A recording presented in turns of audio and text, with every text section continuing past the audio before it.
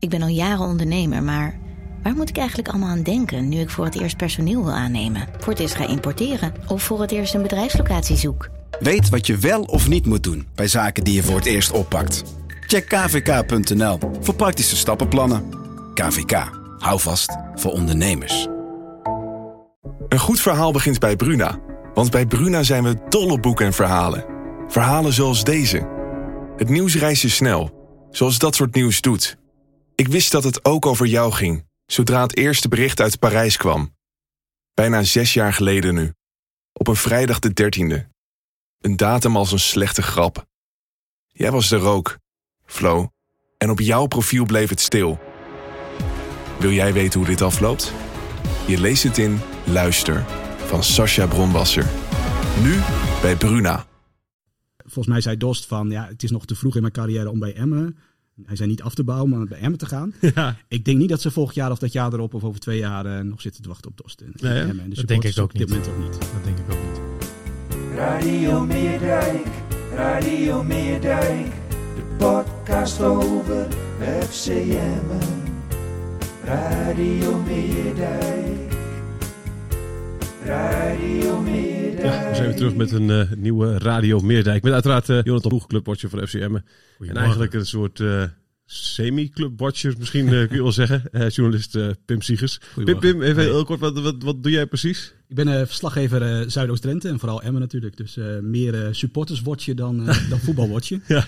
Maar daar is ook genoeg interessants over te vertellen. Ja, nee, precies. Want jij was op de open dag gisteren. Hè? Zeker. In ditzelfde prachtige shirt of niet? Nee, dat durf ik niet aan. Het lijkt iets te veel op het FC Groningen shirt. Ja. Dat doet het niet goed rond de Oude Meerdijk. Maar het is het shirt van Celtic. Ja, precies. Volgens mij 85, seizoen 85. Seizoen 85 hoor. Echt een heel vrij ding. Ja. Je bent Celtic man of... Ja, ook. Ja? Ook St. Pauli. Oké. Ja, op jouw Twitterprofiel heb je een foto met St. Pauli of zo, toch? Of niet? Ja, volgens mij mag je maar fan van één club zijn, maar dat weet ik met voeten. Ja, precies. Ja. Dus Celtic, St. Pauli, beetje Emmen? Feyenoord. Oké. En FC Emmen. FC Emmen, keurig. FC Emmen sinds kort dan ook, of is dat al iets wat je Dat is een andere club, toch? Ja, ik ben bang als ik BV Veendam niet ga zeggen. Ik kom uit PECO Oost-Groningen. Dat jullie de helft van jullie luisteraars al kwijt zijn. Oké, dit hebben we niet gehoord. Dit hebben we niet gehoord. Ik denk dat dat tegenwoordig ook al meevalt. Hè? Want de grote man op de Oude Meerdijk is gewoon een Veendammer. Precies, Lucky. Dus, mijn dorpsgenoot Gerard Wiekens mag er vrij rondlopen. Dus dan mag ik dit ook zeggen. Dat betekent wel dat je iets meer met Emmen hebt dan met FC Groningen bijvoorbeeld. Ja. Dat van oudsher natuurlijk de concurrenten zijn. Ja. Maar ik ben de afgelopen jaren wel echt van Emmen gehouden. En dat komt vooral door de uitstraling die het heeft in de regio. En de trots die het blijkbaar aanboort. Je had het net over mijn shirt. Maar als je daar gisteren rondloopt. Ja, kindertjes van 0 tot 18 die alleen nog maar in een Emmen shirt lopen. Die liepen misschien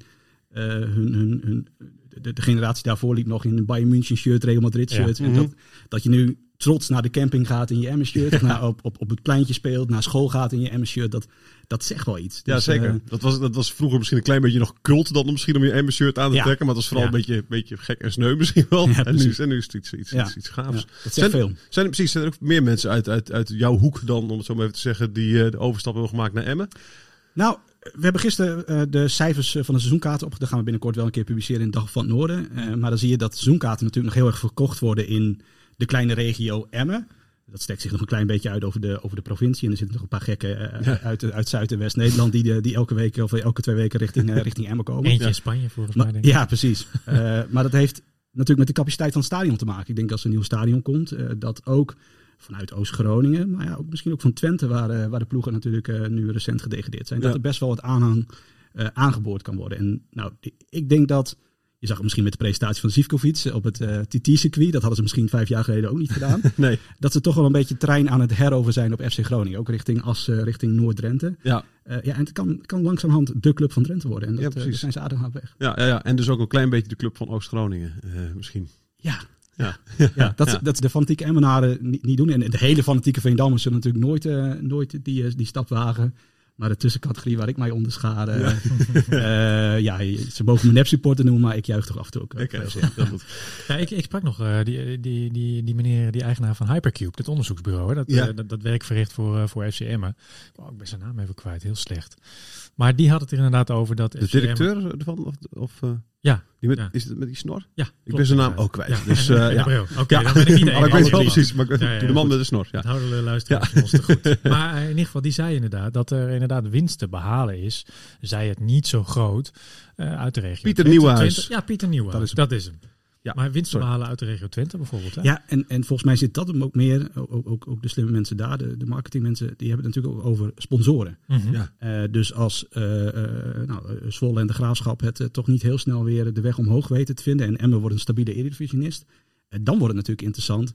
Kijk, een superboer gaat niet zo snel naar FC Emmen, maar het geld kan die weg natuurlijk wel langzaam vinden. Ja. Easy Toys is ook gewoon een fenomen bedrijf. Ja, die zijn wat minder gehecht aan de clubliefde, zeg maar. Dat is ook zo.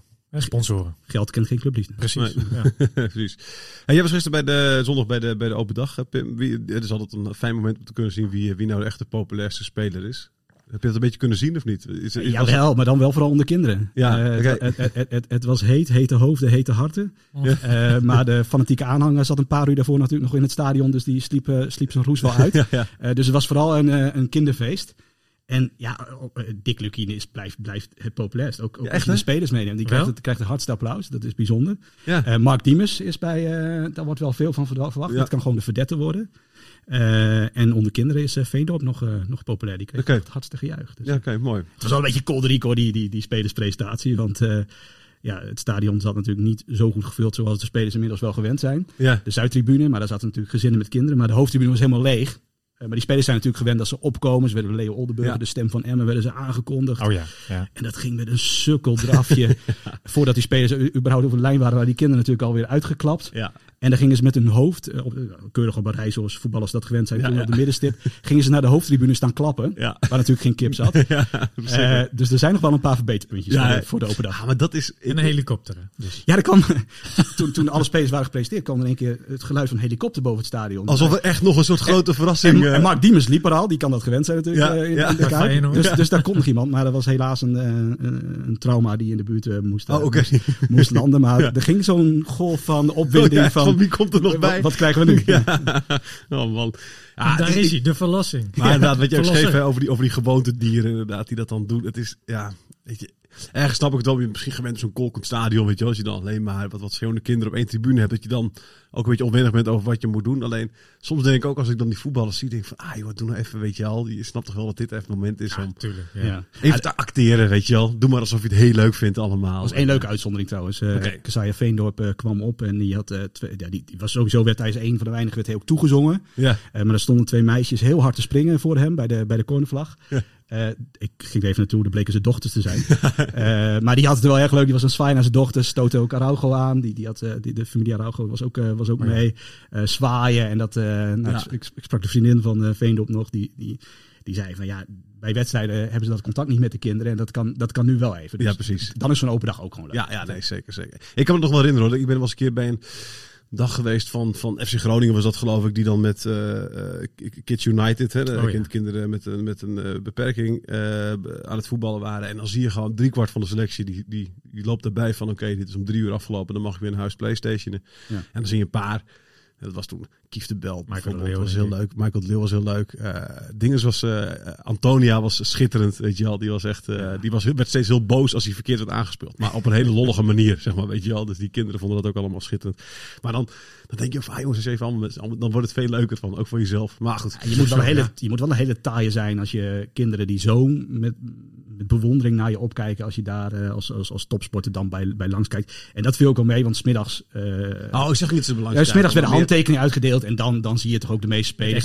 Dus de 2 Peruanen zaten met elkaar aan tafel. Nou, die verstonden geen klap van wat die kinderen allemaal tegen hun zeiden. Maar reageerden wel heel leuk. Ja, oké. Die jongens bij FC Emmen, die hebben natuurlijk ook allemaal zelf, of tenminste veel daarvan hebben zelf kinderen in die leeftijd. Dus die moeten wel een klein beetje snappen. Maar zo'n opkomst, ik weet dat je net een heftige wedstrijd hebt gespeeld, een paar uur daarvoor, maar doe even of je er zin in hebt. Ja, precies. Ja, dat is ook zeker zo. Ja. Je wordt er ook vorstelijk voor betaald. Is ook niet makkelijk soms. Hè? Je bent 20 jaar, dus dan ben je misschien ook... Het is ook een soort houding. Hè? Misschien zijn ze ook gewoon wel verlegen jongetjes die niet zo heel makkelijk weten hoe ze daarmee om te gaan. Sommigen dus dat die heel cool willen doen natuurlijk. Weet je wel. Dus dat is het ook. Laten we naar de wedstrijd gaan, RKC. Want dat was al een dompetje op de Oude Meerdijk. Ja, precies. Hoe heb je de wedstrijd ervaren? Was het wat je van wat verwacht? je hoopt natuurlijk als voetballiefhebber zijnde op de tribune altijd van spektakel. Ja. Dat is het niet altijd, dat weten we. Ja. Dat was het tegen RKC ook niet. Nee. Maar FC Emmen was wel de betere ploeg. Ja. Ze hadden gedurende de gehele wedstrijd eigenlijk de overhand. Ze hadden de beste kansen. Ze hadden het meeste balbezit. De meeste passes. Noem maar op. Ja. Alleen dat kantelde inderdaad vlak voor tijd. Ja. Jozef Oosting, terug op het oude nest. Ja, Die voerde een paar wissels door. Nou ja, zo'n Florian Jozefzoon, dat is natuurlijk een fantastische aanwinst. Die kon daar niet in de basis staan, omdat hij was gewoon nog niet goed fit genoeg. Nee. Maar ja, die wat was het, de 89e minuut of zo? Hij 87, ja, misschien ook wel 90 kan ik. Hij dartelde over de linkerflank heen. Heel laconiek ingrijpen van Jari Vlak en Veendorp volgens mij. Kan een steekpaas verrichten. En wat was het? Die andere Spaanse spits, Lobeto, die liep weg. Ja. Heel makkelijk weg uit de rug van Araujo. En Veldmaten liet hem ook lopen. En Patsen was raak tussen de beentjes door van Erik Oelslegel. Ja, zonde, weet je wel. En daarna was het gewoon lastig. Beide ploegen probeerden nog wel wat ervan te maken. Maar het bleef bij 1-1. Ja, en dan hou je toch een zuur gevoel over aan een punt. Ja. Het is bijna, ik had bijna, toen de RKC had toen een klein beetje, die laatste paar minuten nog, dat ze een beetje opkwamen. Toen was ik even bang nog voor dat VVV-scenario, weet je wel. Het jaar dat ze degradeerden. Het was 5-3, maar wel dat je dus lange tijd beter bent. Nu is het punt verlies, maar dat was toen verlies. Dat je denkt van, als het weer zo begint, dan dat is, ik wel in de optiek dat een begin van het seizoen heel belangrijk is. Over hoe je de rest van het jaar gaat spelen eigenlijk. Maar slaat nergens op, maar denk ik gewoon altijd. Sommige mensen zeggen ook, het is nog maar het beginnen. Precies, zo is kan nog veel gebeuren. Ja. Nou ja, kijk, vorig seizoen nog in het achterhoofd hebben. De eerste 5 duels waren gewoon echt niet best. Nee. Daarna is de stijgende lijn ingezet. Ja. Kan natuurlijk nu ook, maar het is een niveautje hoger. Ja. Ja, we moeten maar is het al, ik vind het altijd leuk om de 2 wedstrijden ook conclusies te trekken. Vind ik altijd leuk. Slaat nergens op, maar vind ik wel leuk te doen. Is er al iemand van je zegt van die valt nu echt al door de mand in die eerste 2 wedstrijden. Die kan het niet aan. Dat vind ik een lastige. Dat idee heb ik nog niet echt. Okay. Ik had wel een paar keer mijn twijfels bij Veldmaten. Ja. Dat komt gewoon omdat hij... Want Twan van der Linden, analist ook, hè? Ja, ook inderdaad. Nou ja, goed, die zei volgens mij letterlijk iets van... hij heeft echt last met verdedigen met ruimte in zijn rug. Omdat hij het gewoon niet kan belopen. Nou ja, goed. Daardoor heb je natuurlijk een Miguel Araujo naast je staan... die dat op snelheid een beetje kan compenseren. En die er een beetje achter staat. Maar als die niet oplet, dan ben je gauw gezien. Ja. Maar aan de andere kant... Volgens mij kreeg Veldmaten bij ons 5,5. Daar was ik op school blij mee. Weinig moeite, net een voldoende halen. Met de voetjes over maar Jeroen zal de krant niet heel erg tevreden open geslagen hebben. Ik vind hem ook wel een klein beetje makkelijk, hoor. Je weet aan Veldmaten wat je hebt. Er was natuurlijk van tevoren discussie van... kan hij het Eredivisieniveau aan? Ja. Je kiest ervoor om met hem te starten. Zo'n doelpunt hem aanrekenen vind ik moeilijk. Ja. Die overtreding van Araujo is dom. Dan staat Jari Vlak daar naar te kijken van... met die vrije trap. Terwijl hij ervoor kan gaan staan. Ja. Veendorp gaat er in de fout. Araujo laat zijn man uit de rug lopen. De keeper ziet er niet heel erg fantastisch uit. Nee. Het was niet de fout van Veldmaten. Er zijn zeker 5 spelers die ook net zoveel dit op het aantal. Ja, gisteren op de open dag ook. Dan spreek je met mensen en dan heb je vooral Veldmaten. Je houdt van hem of je vindt hem te slecht om in de divisie mee te kunnen. Ik denk dat de bewuste keuze die Emmen heeft gemaakt... er zal ook wel als aanvoerder een verlengstuk zijn van Lucky in het veld. Tuurlijk, maar het is wel wat jij zegt. Araujo moet dan als topverdediger... misschien wel dat Emmen boven zijn stand heeft met zo'n speler achterin. Die moet dat wel compenseren. En die moet ook... Ik weet niet, die gele kaart die Araujo pakt, daar op de keeper, die overtreding op de keeper. Dat was ook wel heel erg onnodig. Je moet in zo'n wedstrijd een gele kaart pakken. Je staat notabene tegen een van de irritantste spitsen van de Eredivisie met Michiel Kramer. Dus die gele kaart ga je pakken, maar pak hem dan niet op de keeper aan de andere kant. Hij sprintte bijna rood, hè? Hij sprintte vanaf de middenlijn, sprintte hij naar de keeper toe. De keeper had de bal en hij ging naar de grond voor mijn gevoel. Maar het was ook zeker, het was ook aan alles wel duidelijk dat je te laat was. Maar daarna moest hij nog een keer, trok je even spelen naar beneden bij een gevaarlijke counter. Kilo hoor. Ja, dat was in principe, de tweede geel was echt oké geweest daarvoor. En wij zeggen eens, het is een terecht. Het is een zegen voor Emmen dat Araujo. Maar het is ook voor de jongen zegen dat hij nog een jaar dit soort fouten mag maken op dit niveau. Ja. Want speel een treedje hoger en je wordt echt afgemaakt als je dit doet. Dat is ook zo. Nee, nu hoef je dat niet. Met Veldmaat heb ik trouwens wel het idee ook dat het een beetje soort, wat je zegt van je haat hem of je houdt van hem. Dat het ook een beetje hip is om hem dan dingen de schuld te geven. Zeg maar. Van tevoren is er zo'n discussietje van, kan hij het aan? Is hij snel genoeg? Net als met Blind bij Ajax is het ook allemaal hetzelfde, weet je wel. Terwijl, Ja, in mijn optiek zijn het ook gewoon allebei hele goede voetballers. Moet ik bij zeggen, ik moet binnenkort padellessen bij zijn broer. Dus ik wil ook niet altijd van denken. Pas op, hè? Pas op. Hij luistert de podcast, dus pas op. Nee, maar op veld maar terug te komen. Het is een uitstekende voetballer. En ja, iedereen is het erover eens dat hij niet de snelste is van allemaal. Maar hij heeft wel het inzicht. Kan het daarmee ook compenseren. Ja, dat het nu gewoon misging, dat was een aaneenschakeling van fouten. En was hem niet alleen en hoeveel kansen heeft RKC gehad? Volgens mij 2, wel meerdere schoten, maar volgens mij maar 2 op doel. Ja, precies, maar echt weinig ook, weet je wel. Dus wat dat betreft doet de verdediging het ook goed, toch? Maar Jonathan zei net, het is een niveautje hoger, maar RKC, het viel mij niet mee. Nee, hè? Nee. Als we vorige week de verzachte omstandigheden van PSV noemen als sterke tegenstander, mag je ook wel... En dat, volgens mij schreef jij het ook in de krant, dat nog Emmen wel hoop uitputten. RKC zal een van die 8 ploegen zijn met wie je strijdt om handhaving. En die speel je in principe zoek. Als je 0-2, 0-3 maakt, zegt iedereen fantastisch. En dit wordt een seizoen waar we het linkerrijtje gaan aanvallen. Ja. En nu zeggen we allemaal van, dat wordt wel heel lastig. Dus de eerste krachtmeting is volgens mij RKC. RKC vond ik belabberd spelen. Ja. Ook moe aan het eind. Ja. Het is dat zij dat doelpunt maken waardoor je zegt van misschien zit daar wel iets meer energie. Nou, Oosting wisselde volgens mij 4-5 keer. Ja. Lucky deed dat maar 2 keer. Je kunt je ook afvragen of je dan nog wat verskracht op het eind moet inzetten. Had hij dat moeten doen? Had hij dat moeten doen? Hij heeft 3 keer gewisseld, dacht ik. Ik weet het niet zeker eigenlijk, maar... Ja, 2 keer inderdaad. Diemers bij rust en Pacheco nog... Pacheco een kwartier van tijd inderdaad. Ja, dat oogt wel enigszins weinig. Zeker, want hij signaleert inderdaad zelf aan het einde ook... de spelers waren gewoon moe. Dat heeft natuurlijk met het weer te maken, maar dat heeft ook gewoon te maken met dat het elftal qua fitheid nog gewoon echt vooruit moet. Maar als hij dat signaleert, is het volgens mij een heel makkelijke oplossing, wat Pim eigenlijk al zegt. Wisselen. Ja, maar toch? Misschien zegt dat ook over wat hij denkt over wat hij op de bank heeft. Ten opzichte van wat in het veld stond. Ja, oké. Ik denk altijd, als moe echt het is, zeg maar, weet je wel, dan ja. Nou, en lange termijn denkt hij natuurlijk, denk ik, laat ze dan maar, als ze op het eind moe zijn, vooral die 90 minuten volmaken, dan hebben ze dat in ieder geval in de benen richting de komende weken. Maar je wilt deze wedstrijd, je kunt 2 dingen doen. Je kunt zeggen van, we zitten zo dicht tegen de 0-2 aan, laten we daarvoor gaan. Ja. Of je kunt zeggen, laten we iets meer doen om die 1-0 te behouden. Ik kan me voorstellen dat Lucky nu ook luistert en denkt, wisselen, wat wil je nou, jongen? Wat moet ik dan doen? Weet je wel? Dus, dan weet ik ook niet dik. Dus, nee, maar goed, hij was gewoon wel tevreden, denk ik, over zijn middenveld. En wat moet je in de verdediging wijzigen? Je kunt een Luzojadio inbrengen in plaats van een Veendorp. Ja, had gekund. Maar wat brengt dat je op? Ik weet ook niet wie er moe was, volgens hem. Weet je wel? Misschien wel iedereen. Collectief. En dat wou ik zeggen, dat was Willem II natuurlijk ook. Ja, RKC. Sorry, ja, precies. Willem II was ook heel moe. Was helemaal belabberd. Ja. Die zaten vermoeid naar die wedstrijd te kijken. Hey, Benadou. Jij schreef voorafgaand aan de wedstrijd een stukje ook, hè, waarin je zei, Benadou krijgt de kans, maar voor hoe lang? Ja. Die heeft op zich zijn eerste kansje wel een beetje gegrepen, toch? Ja, vond ik wel. En dan gaat het niet alleen om de goal. Nee. Nou ja, goed. Maar daar in die goal zat alles wel een beetje, zeg maar. Ja, sorry. Ja, ik geef je het water. Precies, ja, dankjewel. Oh man, god. Zeker. Ja. Wat een service hier ondertussen, hè? Ja. De luisteraar merkt er helemaal niks van. Nee, maar Benadou die speelde prima. Maar ja, over die goal gesproken, daar zat eigenlijk alles wel in, hè? Want nog op eigen helft, halverwege de eigen helft, veroverde hij de bal. Ja. Een interceptie. Ja, dat verwacht je van Michael Kieftenbelt in principe. Hè? Maar dat is zijn kwaliteit. Stoomde op naar voren. Verloor de bal weliswaar. Of speelde hem af. Speelde hem af. Het was gewoon een slechte voorzet, kwam eruit. Precies. Maar prompt kwam hij voor zijn poten. Ja, en hij schoot hem heerlijk binnen met zijn verkeerde voet, volgens mij. Ja. Maar daar zat alles in. Intercepties, verdedigende werk verrichten, aanvallende drang en een goal maken.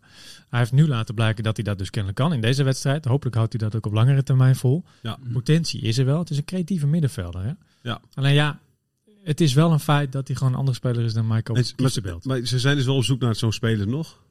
Nou ja, ze kijken wel om zich heen. Okay. Ja. Maar ja, goed. Wie kan hem 1-op-1 vangen? Dat is de vraag. Heb je een idee? Heb jij zo'n naam, weet je, waarvan je denkt, die zouden ze dan moeten halen? Ja, ik heb gisteren de opmerking van Lukien wel in mijn oren geknoopt. Dat hij ook volgens mij in een interview bij de collega's zei van iedereen roept maar namen en dan doen we net of we ermee in gesprek zijn. Dan ging over Rienstra onder andere. Zegt, er is helemaal geen sprake van. En op Twitter noemt iedereen maar een naam. Ja. Voor die positie vind ik hem lastig. Ik denk dat Ben gewoon een visitekaartje heeft afgegeven. Sollicitatie voor die plek. Ja. Diemers is natuurlijk aanvallender. Ja. Maar kan volgens mij ook op die positie uit de voeten als het echt... Maar dat wil hij niet, als het echt moet inderdaad. Nee, maar Diemers hij kan de verdette van de Oude Meerdijk worden. Ja. Ik vind het wel een beetje arrogant van hem om te zeggen van nou, ik help Emmen en Emmen helpt mij aan een Europese avontuur. Ja, dat is echt wel. Dat heeft hij bij Feyenoord niet per se laten zien. Nee. Dat hij daarvoor in aanmerking komt. Dus hij moet eerst wel even wat bewijzen. Dus Emmen mag ook wel wat van hem vragen. Als hij op een andere positie in de wedstrijd nodig is, dan moet hij dat ook vooral. Met het eerste seizoen speelde hij wel iets van 38 wedstrijden gewoon in de basis, hè? Bij Feyenoord. Ja. Dus dat was best wel onuitwisbare indruk gemaakt. Ja. Onuitwisbare indruk, ja. Nee, ja, maar mooi niet uit de helikopter stapte, dat zeg maar. Dat de Feyenoord-fan toch een klein beetje nu hier uit jou... tikje terug Diemers. Nee, maar bij Emmen is hij de beste voetballer. En bij Feyenoord was hij in de basis zelf een van de minste. Dus hij heeft ook nog wel wat bij zijn. Nee, ik denk inderdaad dat hij hem op de beste plek moet gebruiken. Maar voor die plek weet ik geen namen. Nee, ik ook niet. Ik heb wel een andere middenvelder waarvan ik deze week kwam ik hem weer zijn naam even ergens tegen. En die vond ik echt heel goed. En die heeft nog steeds geen club, Pelle van Amersfoort. Is dat ooit genoemd? Is die ooit genoemd bij Emmen? Is dat een controleur? Dat is geen controleur. Nee, gewoon een middenvelder. Aanvallende middenvelder. Meer een aanvaller, ja, zeker. Eventueel nog een nummer 8 zou je ervan Heerenveen gespeeld, toch? Ja. Poeh, lastig om te beoordelen. Ja, die vond ik heel goed. Maar speelde hij vorig jaar dan? Cracovia. De topclub wel. Ja, scoorde hij veel hoor. Nee, maar het is, ik vond het echt wel gek dat die BRV wegging. Ik vond echt een hele goede speler namelijk. Dus maar aanvallende middenvelders met scoren vermogen. Volgens mij valt hij onder die categorie. Dat is op dit moment het probleem niet. Hoeveel scoorvermogen heb je op het middenveld? Nee, maar die heb je niet je hebt ze niet in de spits. Mm-hmm. Dat is waarschijnlijk een eerder en hij kan ook in de spits trouwens. Dus dat is, dat is wel namelijk. Hij was altijd spits vroeger in de jeugd, zeg maar. Dus en speelde ook gewoon bij de jong oranje elftallen, zeg maar, op de onder 17. Zo was hij gewoon spits. Dus ik ken hem onvoldoende, maar ik vond echt goed. Het valt mij wel op dat de top van de eerste divisie of KKD, dan moeten we dat tegenwoordig noemen volgens mij. Ja. Dat die qua aantrekken van spelers en wel links en rechts voorbij gaan. Dat zie je klopt. Maar ik zag Lennart die bijvoorbeeld weer lopen bij Zwolle. Ja. Ik van, die had je ook redelijk goedkoop kunnen oppikken volgens mij. Als Emma spits, dan had je gegarandeerd een aantal doelpunten. Ja. Maar we hebben voor Zivkovic gekozen.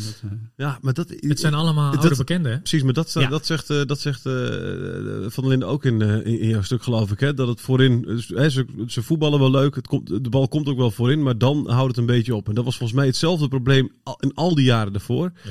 Toen hebben ze steeds in de winter herstelwerkzaamheden moeten verrichten. Hè? Dus elke keer kwam Luca Atsic er weer bij en kwam Kerim Vrijde weer bij. Ik heb gehoord dat ze weer met die twee bezig zijn, hè? Nee, ik zeg Atsic. Mika Numela, Michel van Oostrum. Atsic die speelde tegen die ploeg waar Twente tegen speelde. Ja, zoiets. Die scoorde er nog. Pardon, maar Kerim Vrij was, weet je, maar elke keer weer. Die brachten trouwens ook vrij weinig uiteindelijk bij hem, hè?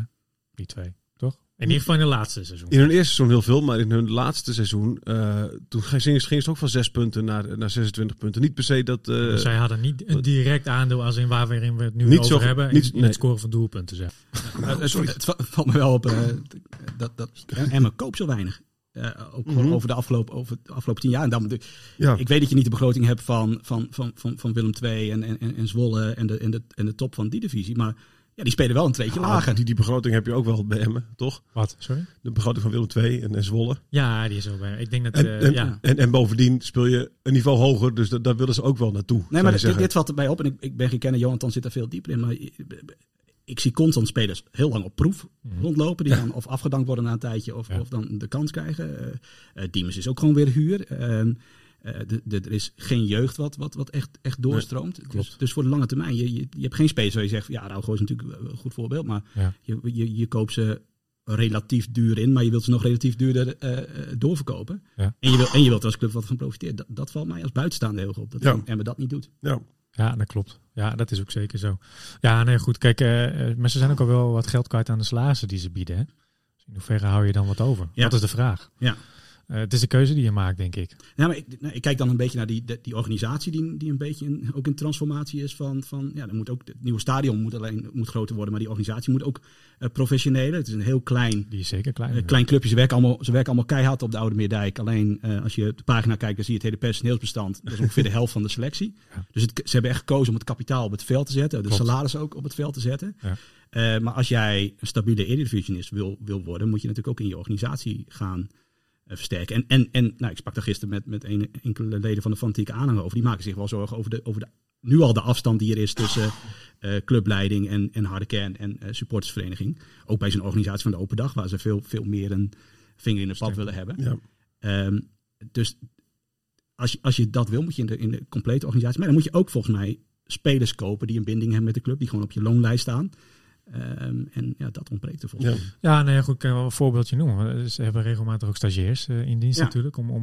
Die lossen ook bepaalde klusjes op. Die beheersen, of die doen bijvoorbeeld de bericht op de website, et cetera. En je hebt nu ook een stagiair die, niets te nadelen van die stagiairs, dat is overigens prima, maar die vinden het leuk om aan een club verbonden te blijven. En die doen het vrijwillig. Ja, maar die mag ook wel als werkgever. Ik sprak met die jongen die de merchandise nu doet. Dan zeg je, je hebt je eigen winkel in het centrum van Emmen. Verreweg de drukste winkel in het centrum. Ja. Ze verkochten nu ook weer de shirts in het pand tegenover. Hartstikke goed voor elkaar. Wordt helemaal door de supportersvereniging gedaan. Goedkoopste bier van de Eredivisie. Ook wel is het iets verhoogd. Wordt ook door de supportersvereniging verkocht. Je verwacht wel heel veel van stagiaires en vrijwilligers. En je wilt een professionele Eredivisieclub worden met een grote stadion met goede spelers op het veld. Ja, ik denk dat je daar ook wel naar mag kijken. Nou ja, en ze hebben altijd een fotograaf van mij, dat is ook een oud-stagiaire. Ja. Volgens mij krijgt hij daar ook niks voor. Want dat soort dingetjes, waar spreekt de waardering uit inderdaad? En hoe verzorg je die klantenbinding waar je het een beetje over hebt? Ja. Over de lange termijn. Maar het echt uitbreiden van de organisatie is gewoon lastig, omdat ze ook geen kantoorruimte meer hebben, zeg maar. Nee. Daar lopen ze een beetje tegenaan. Ja goed, je kan altijd wel plekjes creëren natuurlijk, maar uiteindelijk wachten ze daar volgens mij echt op het nieuwe stadion. En dat is op zich ook wel logisch, maar ja, wil je dan pas opschakelen of wil je een jaar daarvoor al opschakelen om dingen te organiseren? Ja, en ik denk anders werk je. Het is natuurlijk ook lastig, want als je zeker weet dat je de komende 6 jaar Eredivisie speelt, dan kun je die plannen allemaal maken. Dan kun je financieel uitbreiden, maar ja, dan moeten we toch even nog een paar extra wedstrijden. Het is, Ja. En op dit moment, volgens mij, mensen werken 6-7 dagen per week soms. Er wordt keihard gewerkt. En alle respect daarvoor, maar je jaagt mensen soms wel over de kling heen. Ja, dat vrees ik ook. Kijk, dan is dat helder. Dus het geld moet niet eens naar de spelers meer. Ja, kijk, voor een club als FC Emmen vind ik het wel een verstandige keuze, zeg maar, op dit moment. Omdat je een stabiele factor wil worden. Ja, maar dan blijft het... Maar ik neem aan dat je dat altijd maar weer meer wil en meer wil, weet je wel. Dus elke keer ga je dan denken van, oké, we zijn nu 2 keer gehandhaafd. Nu willen we misschien ook wel een beetje echt een stabiele middenmotor worden. Oké, misschien willen we ook wel linker rijtje. Dus dat je alleen maar... blijft investeren in die spelers. Mag ik nog 1 speler noemen? Ja. Ik weet dat jij bent van als de eerste 2 wedstrijden goed gaat, dan gaat de rest van het seizoen ook goed. Speler, bij Excelsior zullen ze je dat in dank afnemen.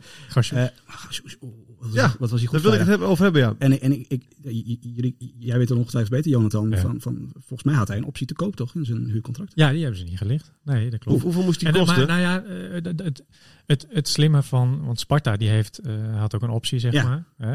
Om te verlengen. Dat hebben ze gelicht. Waardoor die in principe gewoon op dat moment duurder werd voor FC Emmen. Ja. En die vonden dat niet waard om dat voor Cassius te betalen. En met opzicht wat hij had laten zien, zeg maar. En wat heeft Excelsior voor hem betaald? Weet jij dat? Dat weet ik niet uit mijn hoofd. Volgens mij moest die FC Emmen iets van... ik dacht 2,5 ton. Ja, oké. Maar hou me ja, nee, check. Nee. Maar goed. Ik vond echt dat die vrijdag indruk... Kijk, op basis van vorig seizoen is er best wel argumentatie te vinden voor de stelling, behalve dat het een sympathieke jongen is en dat hij bij sports populair was. Mm-hmm. Het was niet de beste speler van FC Emmen vorig seizoen. Dus de discussie, kan hij, net zoals we bij Veldmaat hebben gehad, kan hij de Eredivisie aan? Ik denk dat die gerechtvaardigd is. En dan kun je niet op basis van 1 wedstrijd... maar die wel echt zo... Het is wel wat er nu mist. Dat lichaam erin zetten. Gelijk een neusje voor de goal. Ja. Het is wel fijn hoor, om iemand even te hebben die een bal vast kan houden. Zeker als je dan Diemers hebt, weet je wel, die er een beetje bij moet komen. En weet je al, Mendes die er een beetje bij kan komen, noem maar op. Romani, wie er ook maar staat, als ze doen. Is het wel fijn om zo'n spits te hebben die een beetje sterk is. En dus kennelijk... goed. Dat is wel lekker achteraf is het mooi wonen, maar hij had het ook gewoon in Emmen uit het zin. Tuurlijk. Ja, zeker. Ja, goed, hij woonde daar in een klein studiootje. Zou nog met zijn vrouw gaan trouwen, volgens mij. Ja, oké, maar hij is die op en neer naar Amsterdam. Het leek alsof hij het wel naar zijn zin had in elk geval. Tuurlijk, hij was in principe in no time wel een lieveling van het publiek geworden natuurlijk. Wat ook wel een fijne factor is. Je helpt ook altijd wel om dat te hebben. Een beetje positieve sfeer in het stadion hebben. Dat heb je natuurlijk op Emmen. Ook wel mee, hè? Ja, nee, zeker. Ja, achteraf inderdaad is dat misschien wel een... Maar ja, hetzelfde geldt voor El Azuzi. Achteraf. Ja. Weet je, als je die had gehouden, had je nu een perfecte opvolger voor Kieft de Belt gehad. Ja. Die had sowieso die plek gestaan natuurlijk. Ja, maar aan de andere kant, dat zulke soort spelers worden verkocht is fantastisch voor de club. Ja. Dat betekent ook dat de club in een stijgende lijn zit. In die zin dat je als speler je daar wel kunt ontwikkelen, zeg maar. En dat je misschien zo'n opstapclub wordt, zeg maar. Wat heeft voor jou, wat heeft nu de prioriteit bij hem? Is dat het zoeken van een vervanger van Kieft de Belt of een extra spits of in ieder geval aanvallende versterking? Nou, ik denk ook in die aanval dat het nog wat meer op elkaar moet worden ingestemd. Kijk, je hebt Diemers, die moet worden ingepast. Je zag dat prima ging, maar dat het nog wel even wennen is, zeg maar, met de positiewisselingen, et cetera. Misschien gaat Sivkovic daar ook wel beter bij gedijen. Ik denk dat de echte prioriteit ligt in het zoeken van nog een keeper. Ja? Want ze hebben Oelslegel en daarachter zitten 2 jeugdkeepers in principe. En Van Dorp, maar die is nog een tijdje geblesseerd. Middenvelder kan geen kwaad, denk ik, omdat de spoeling best wel dun is.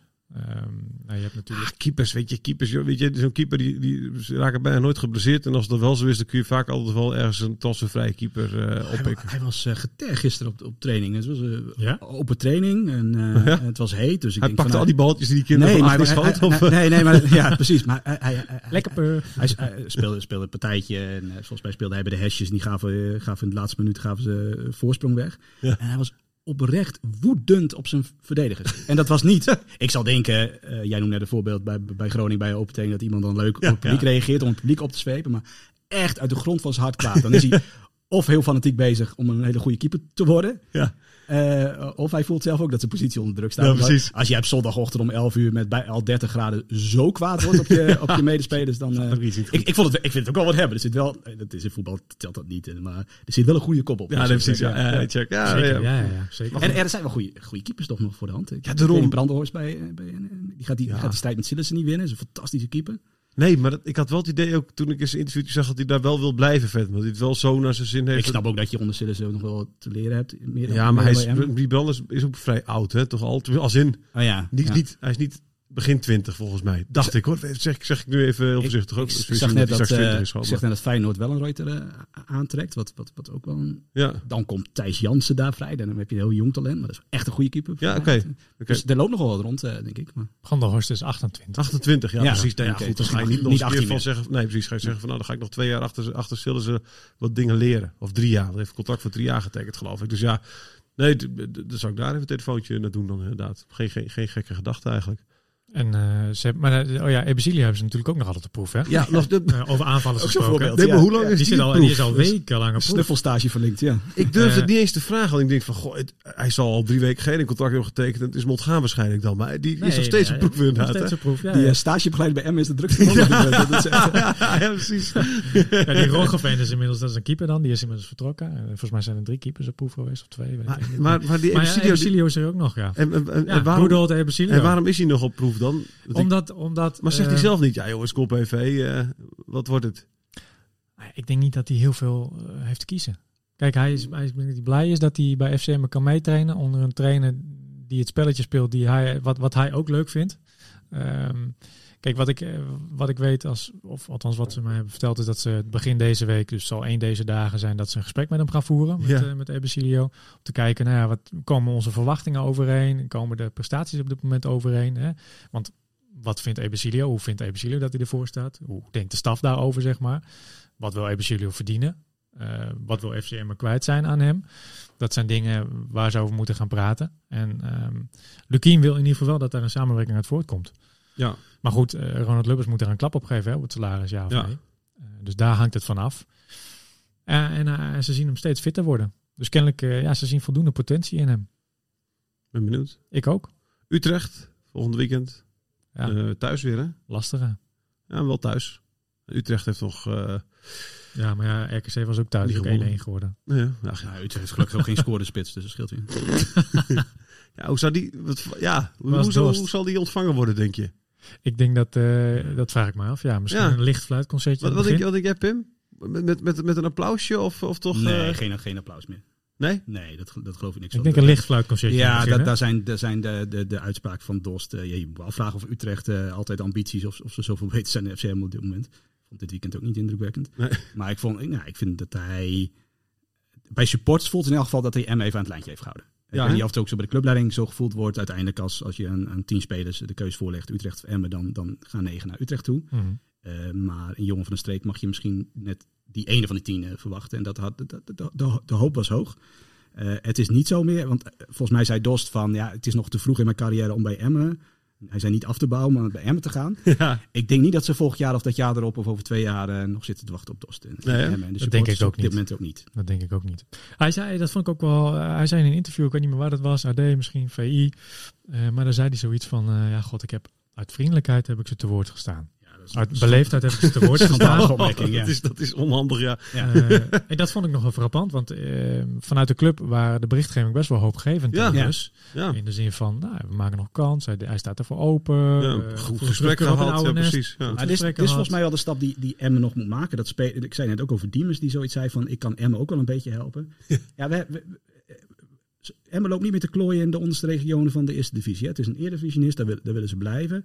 Supporters vinden het steeds fijner. Andere supporters in de landen vinden Emmen steeds leuke club. Analisten zien Emmen steeds onder spelers. Je mag wel iets meer bravoure en brani uitstralen dan dat je door de Bas Dost en Mark Diemers van deze wereld als een soort creatieve instelling wordt gezien. Het is helder. We sluiten af met 1 dingetje. Dat komt binnenkort. We hebben iets nieuws bedacht. Leg jij het eens even uit. Ik heb hier een bingo-rad. Ik vind het er mooi uit. Het is een perfect gouden kooi. Het is een heel mooi ding. Daar komt een balletje uit straks. En dat balletje, daar staat een nummer op. En dat nummer correspondeert dan weer met iemand binnen FC Emmen. Het kan een speler zijn, iemand van de staf, wat dan ook. En die gaan we dan volgende week eventjes behandelen. Hè? Op de een of andere manier. Op de een of andere manier. Dus deze week hebben we nog niemand, omdat we vorige week geen balletje hebben getrokken. Maar nu komt hij. Ik hoop dat het te horen is. We gaan de microfoon er even bij. Ja, komt hij. Oh, dus vaak tegen mij eigen microfoon. Wat komt eruit? Ik ben heel benieuwd. Zo. Ja, hier was ik dus al bang voor. Ik heb nog niet de balletjes eruit gehaald die nog geen spelers hebben. We moeten er pakken. Die was 55, zoveel hebben we er niet. We hebben opstartproblemen. We zijn tot en met 47. Volgens mij was dat mascotte City 55. Die staat er niet in mijn lijst. Wel. Komt die? Ja, dit is al eentje die telt. Dit is 26. Fernando Pacheco, succes. Die mag jij even spreken deze week. Leuk. En dan gaan we volgende week gaan we hem dan, dankjewel Pim, scherp hoor, hoe je dit balletje vangt. Wel begrepen dat hij, want hij heeft lang gewacht natuurlijk voordat hij naar Emmen ging. Althans, het was lang duidelijk dat hij naar Emmen ging. Ja. Het duurde een paar weken voordat hij het vliegtuig in moest stappen. Tussentijd heeft hij volgens mij wel aan zijn Engels gewerkt. Dus ik ben heel benieuwd. Mooi. Nou, spreek hem even komende week als je wil. En dan horen we volgende week wie is nou die Fernando Pacheco. Dankjewel Jonathan dat je er was. Pim, jij ook fantastisch dat je er was. En, ik hoop dat je binnenkort weer komt met een ander schitterend shirt aan. Ik heb hier erg van genoten om te kijken. Wil je nog iets zeggen? Ja. De uitsmijter hè? Liken, hè? Wat moeten we doen? Liken? Weet je, als je de podcast beluistert via Spotify of Apple Podcasts of iets dergelijks, laat even een beoordeling achter. Of geef ons een sterretje of 5. Of wat je ons wel waard vindt. Daar leren wij weer van. Kunnen we weer op voortbouwen. Heel goed. Dus graag. Dankjewel Jonathan. Dankjewel Pim. Tot de volgende keer. Tot de volgende keer. Radio Meerdijk. Radio Meerdijk.